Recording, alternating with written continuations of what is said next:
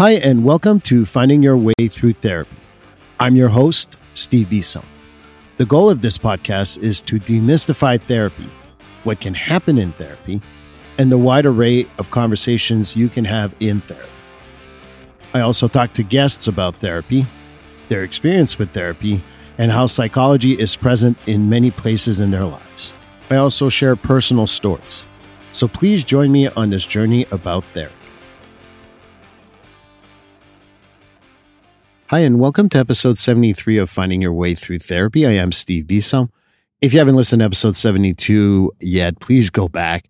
I had such a great time with Kara, Bill, and Susan. Just a great conversation about emergency work, what it can bring you, as well as kind of like developing, if you're a therapist, finding the things you like and dislike, as well as just meeting a lot of challenges in order to manage it better.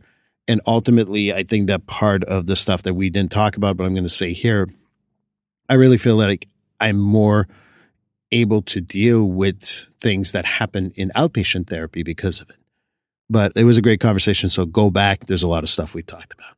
But episode 73 will be again a chapter in my book, and the chapter in the book is A Beautiful Mind Needs to Be Nurtured. Again, what I've done as an exercise for myself, as well as for you, my audience, really, is that I reread the chapters that I wrote about 2 years ago. And in this chapter, I talk a lot about neurology and how the brain works and all that stuff. And I just realized that, that's much more than a beautiful mind. I think that I should have worked on the thought processes a little more, how to process emotions on a cognitive level, and talked more about cognitive distortions. I think that I barely talked about the conditional words too. But let me just give you a little bit of an idea of what I talked about. Some of the key words are brain anatomy. And what I talk about is, the cerebral cortex to the hindbrain with the midbrain and how that works. And I particularly take time to talk about how trauma works. And I think that that's something I even want to expand more. But I realize also that I have another chapter where I talked about trauma. So I think that I like to remind people that all of this is linked. And that's the other thing that I really feel like I did well in this chapter is that if you have questions about neurology or how your brain works, and how it works on a day-to-day basis in regards to mental health, I really thought that I did a good job breaking it down, what it looks like. And, I know I'm tooting my own horn, but frankly, who's going to do it but me, right? Although you have done a fantastic job as my audience, I will give you a lot of credit for that. But I think that I talk about eye movement desensitization and reprocessing, or EMDR, which I really enjoy doing. It can be tiring for both the client and the therapist, but it's so rewarding. I've seen so many successes with that. And you can talk about first responders. We can talk about other professions. We can talk about military. But I think that it's probably the most effective way to deal with trauma, especially if you've had multiple traumas. Some people have also tried to go to other treatments in regards to trauma, and it has not been as effective. So EMDR is really the way to go for that.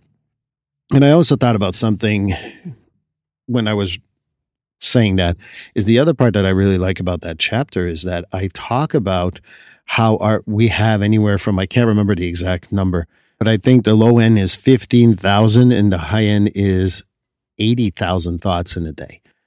So something to think about when we have, some thoughts that just come in and go.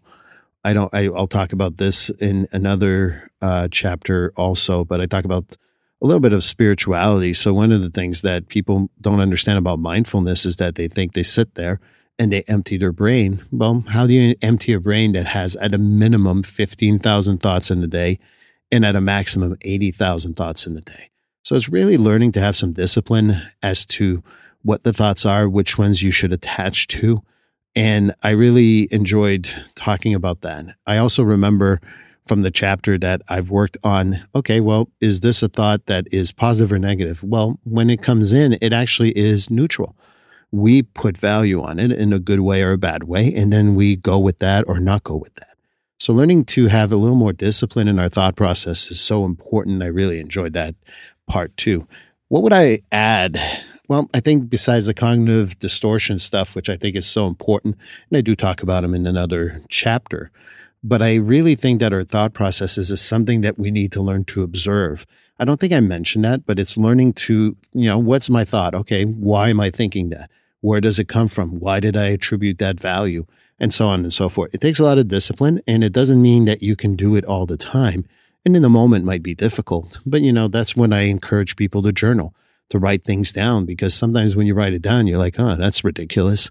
And it's not to say bad things about yourself, but it's rather that you start looking at it in a different light when it's written, because you take time to look at it visually. And I think that that's something that we should all do. So yes, for a beautiful mind to be nurtured, I think journaling is the one thing I would add to that chapter. And hopefully this encourages you to go get the book, which is ultimately my goal. I have a vested interest in saying that, right? But I think that for me, just realizing that it's good to just learn different things. So if you're a therapist, I think it's a good book. I think if you're a client, you know a little more about the thought process of therapists and how it works.